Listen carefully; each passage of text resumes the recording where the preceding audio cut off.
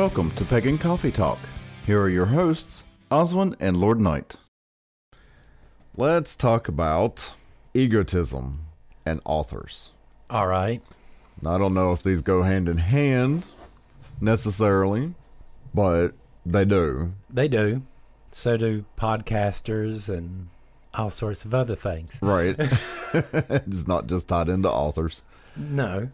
But yeah, there does seem to be among some popular YouTubers, podcasters, Authors. things like that. Especially authors. I'll give that. Especially authors. Authors seem to be, Yeah, especially in the pagan community. right. There does seem to be some egotism there where they're kind of putting off the air that they're better than everybody else. And What started this was we were watching a video of an author complaining. right. And basically he was saying that he went to a store, a pagan store, to see if they would carry his book. Right. And the guy basically gave him a lecture and told him to leave, and now he was complaining about it. Right. Your view on this was what? My view was pretty much that it wasn't that he was being egotistical. It was more of the response of the shop owner being rude about it. Not saying, well, the shop owner could have said, I'll review the book. I mean, we don't know what happened. We don't know what happened. So I'm guessing that this scenario went along this way. He walked in, he said, hey, I got this book, blah, blah, blah. That probably the owner probably said something, well, for me to put it in my store, I'd like to review it or read it before I put it in my store. Thank you very much. Bye. And then the guy probably kept on pressing him a little bit farther than he should have. And then he probably got a lecture on protocol because he was bitching going, this guy then gave me a lecture on craft. And I'm an author. I don't need, there's my problem. Right, but see, I didn't take it that way. No. Here's my problem, and this might help you on this. My problem is when he says, I don't need a lecture. Apparently you do. Right. Does that make sense? Yeah. It's not the fact that he went to a store to say, hey, can you carry my book, blah, blah, blah. That I don't have a problem with. Does that make sense? Right, because he's probably a self-published author, so he's having to do all his... I'm saying it's a possibility. It's a possibility. So he's having to do all his own marketing. And own marketing, I don't have a problem with that. It's the attitude of, I read a book, so therefore I don't need a lecture. Right. Does that make sense? Yeah. That's the attitude I'm talking about. Right. I can see where that comes from. Yes. And I can see how that is a definite issue because we have run across some people who are just like that. Who said, yes, that because I've wrote a book, therefore you're not allowed to question me. If you do, you're scum. Right. I will find a reason, and it's either because I'm a man or I'm a woman or I'm this or I'm that. It's never the fact of what you're actually saying or doing or your actual behavior. Right. All right? Because, again, a lot of people don't understand this is protocol, all right? It's being polite. It's a certain way to behave and stuff like this. It's polite society. Right. It's not saying certain words in mixed company or polite company. Right. And a lot of people, I understand because we came up in the whole time where you were taught to say yes, ma'am, and no, ma'am. Oh, yeah, But at the same time, we were getting a little ruder, too.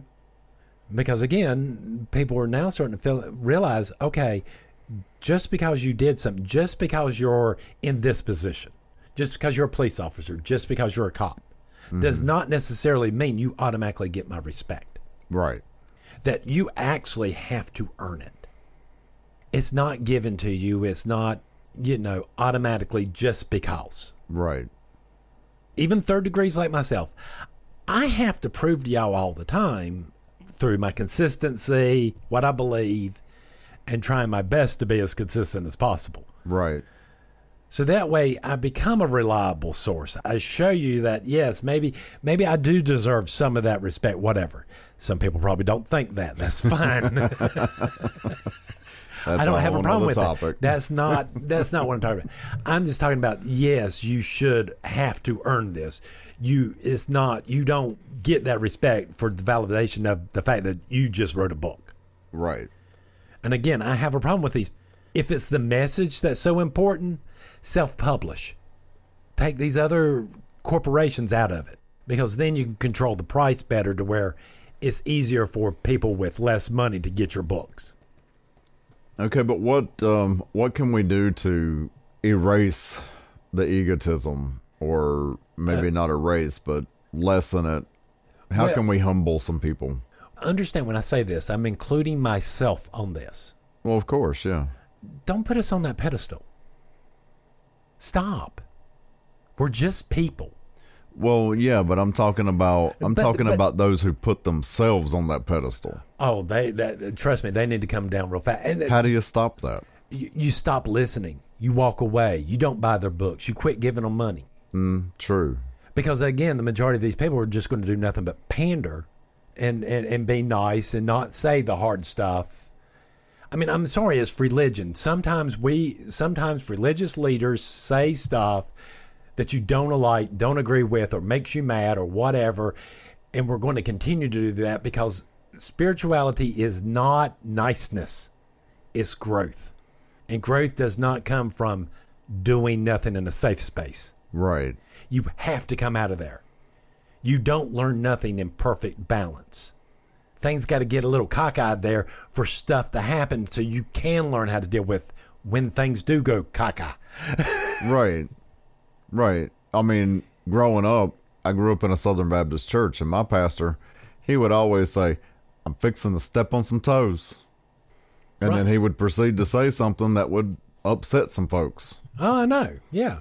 Bob over there drinks too much, and Sally over there's, But it's the same concept. It's the same idea. Right. Religious leaders, my point there is religious leaders, we're supposed to be there to, I don't want to say tell you the truth, but tell you the stuff you might not want to hear.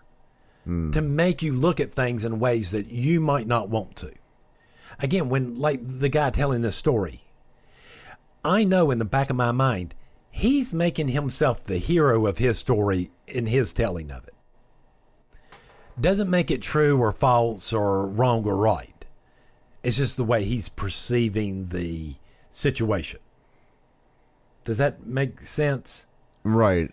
And I mean, if we could hear it from the shop owner's perspective, I'm sure it would be a slightly different story. Right. It's the same story that you hear. I'm sorry, if anybody's done customer service longer than, I don't know, 15 seconds, you hear this all the time where you got a customer that gets mad at you and you're talking to your manager, and through this process you start to realize the customer's not seeing where you're trying to be nice.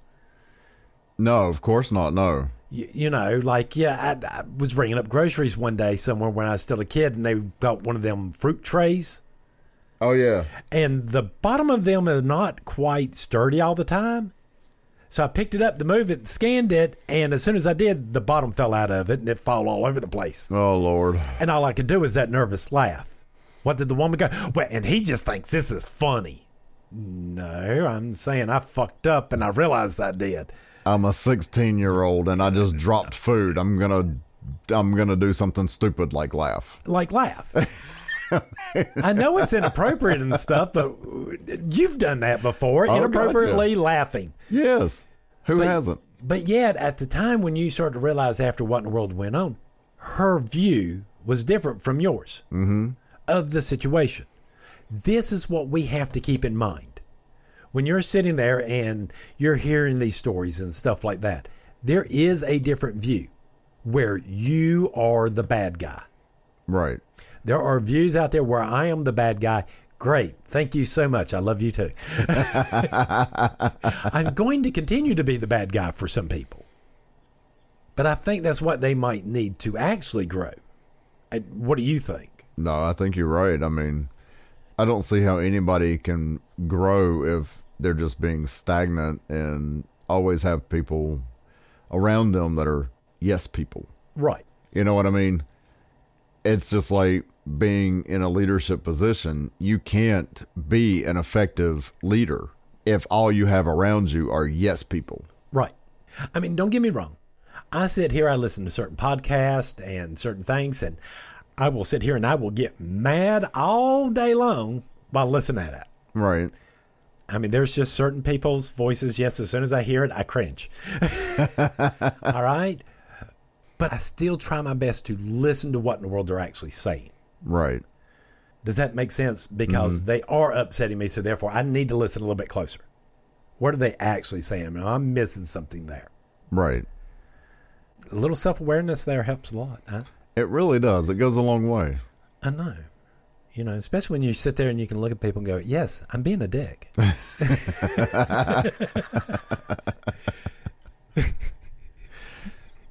I say that a lot. Yes, you do. But it's so true. Hey, if the shoe fits. This seems to keep bringing up the whole entire concept of protocol. Right. So let's kind of delve into what protocol is. Well, let's start with, can we get a definition of the word protocol? According to Merriam-Webster, protocol is an original draft, minute, or record of a document or transaction. It's also a preliminary memorandum, often formulated and signed by diplomatic negotiators as a basis for a final convention or treaty. A code prescribing strict adherence to correct etiquette and precedents, as in diplomatic exchange and military services. There's what we're talking about. This sounds boring and all this other stuff. Protocol is actually is manners and politeness to show respect to other people. Okay. Me not, making sure that I don't use more colorful language in certain places and stuff like that. Right, like you mentioned earlier. Right. You don't want to go around saying cuss words while in the world in the presence of a bunch of, in the middle of a kindergarten. Right. You want to make sure you adjust your language to the setting. Right. You don't want to go in, hey, kids, go home and tell your mom I said. Hey, kids, want to be like me and put nails through your eyelids?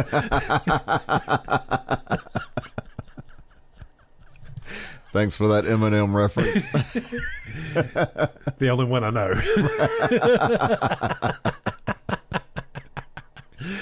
Because we all know alternative here. Right. So, but what else does protocol do for us? Protocol basically is how we interact with other temples and each other. Okay. An example of protocol. When you're coming for a ritual, the first person you normally say hi to are going to be the high priestess, then the high priest, then your elders and everybody else. Right.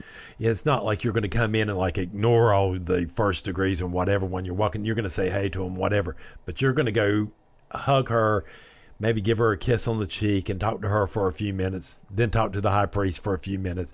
Then you can talk to everybody else. Right. It's kind of like going in for a family reunion and you're going to meet and greet your grandparents first. Right. Right. And then you're going to make your way through everybody else. Right.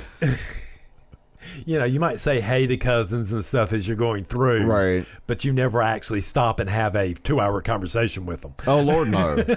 No, you're trying to make a beeline for the grandparents. Right. Same thing here. Now, protocol also states how in the world members can transfer from one temple to another temple. Okay. Even outside of traditions. All right. So like if someone was an Alexandrian or a Gardnerian and they moved to our area, this is what they would do. They would contact us first. We would ask them for a letter of recommendation from their high priest and priestess. They would then write that letter stating their contact information so we could call them and verify. Right. The temple. And basically in that letter, all you're going to say is, this is the degree in which we've initiated them to, and this is what we've been training them up to this point. Right. And if there's no degree, it's, hey, this is their role. Right. This is what they've been doing. This is what they've studied so far.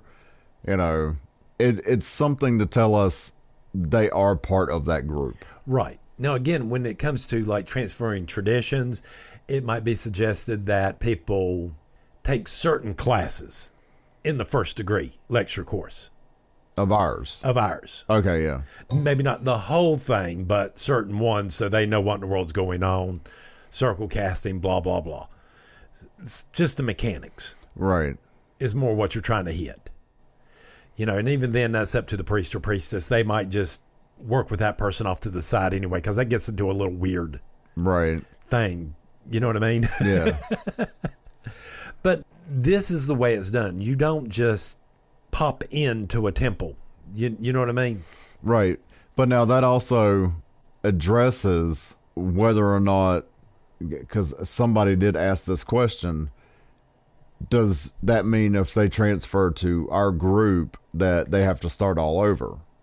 And I basically told them, no, we're not denying that that person did their studies. We're not denying that that person was not, initiated into whatever degree or anything like that.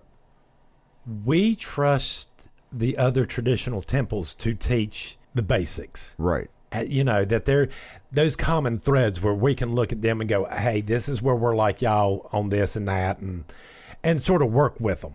Right. So they feel just as comfortable with us as we do with them.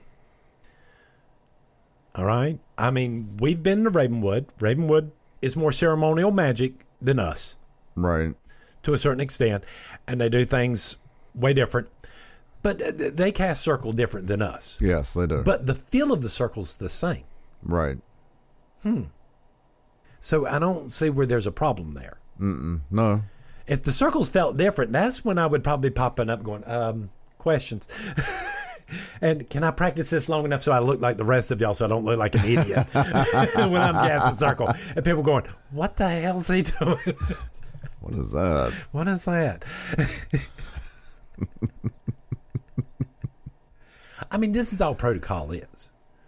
I mean, because y'all still have to remember, there are certain areas of the country, there are certain areas of people's lives and stuff like that, that they have to be careful who finds out that they're part of this religion. Right. There are people who work for family-owned stores and if they found out, they wouldn't have a job, but they love this job. Mm-hmm. So we have to follow these protocols to protect our members from each other. Right. And themselves. Because I used to tell people, because I used to work at the local hospital. And I would tell people, oh, you start coming in there going, hey, night, running me down. You're not going to see me. I'm going to turn a corner and disappear like 5 seconds flat. Right. Because I know that hospital better than you. I am not even going to acknowledge you are there. Right. Because again, it's nobody. Religion to me is a personal, private thing. And people at work don't have to know. No. Like I have talked about this before. Yes, my boss knew. But I felt he needed to know because there were certain dates I kept on asking off for. Right. And he kept on looking at me going, do we need to talk about something? Yes, this is what I am. He's like, well, that's a whole lot easier. I'll just go ahead and just give me your dates ahead and I'll put them on my calendar. Right. But, like my coworkers, I don't feel like they need to know. No. I did have a lady ask me if I was religious, and because of a comment that I made about a reflection pool. But, I just simply told her, yes, but I'm not Christian. Mm-hmm. And that's all I told her, and the subject was dropped. Don't have a problem with this.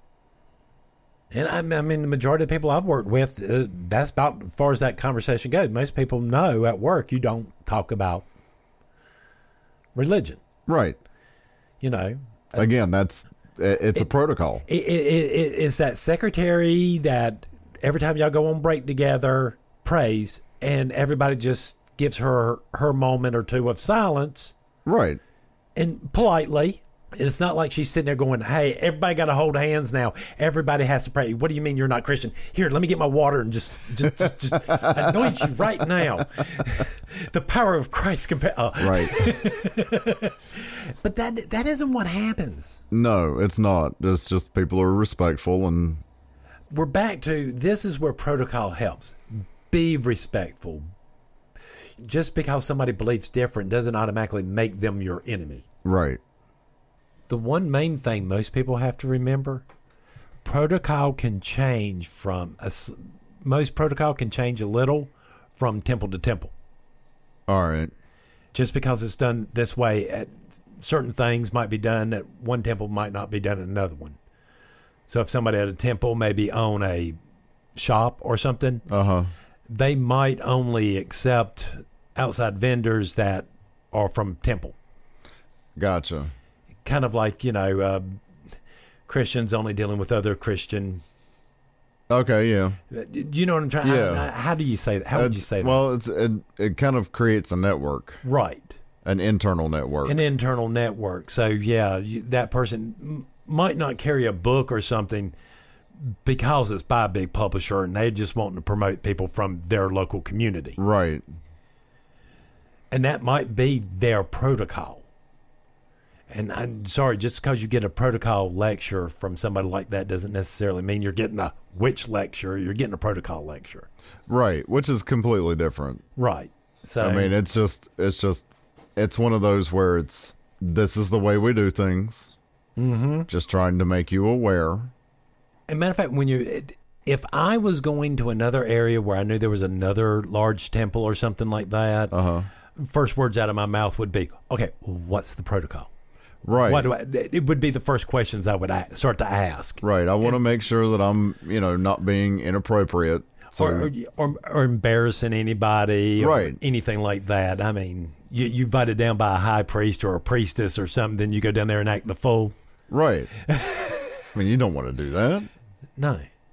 That's sure, because then they won't invite you back. I know. Thanks for listening.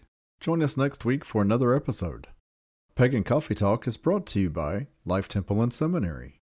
Please visit us at lifetempleseminary.org for more information, as well as links to our social media: Facebook, Discord, Twitter, YouTube, and Reddit. We travel down this trodden path, a maze of stone and mire. Just hold my hand as we pass by a sea of blazing pyres. And so it is the end of our days, so walk with me till morning breaks. And so it is the end of our days, so walk with me till morning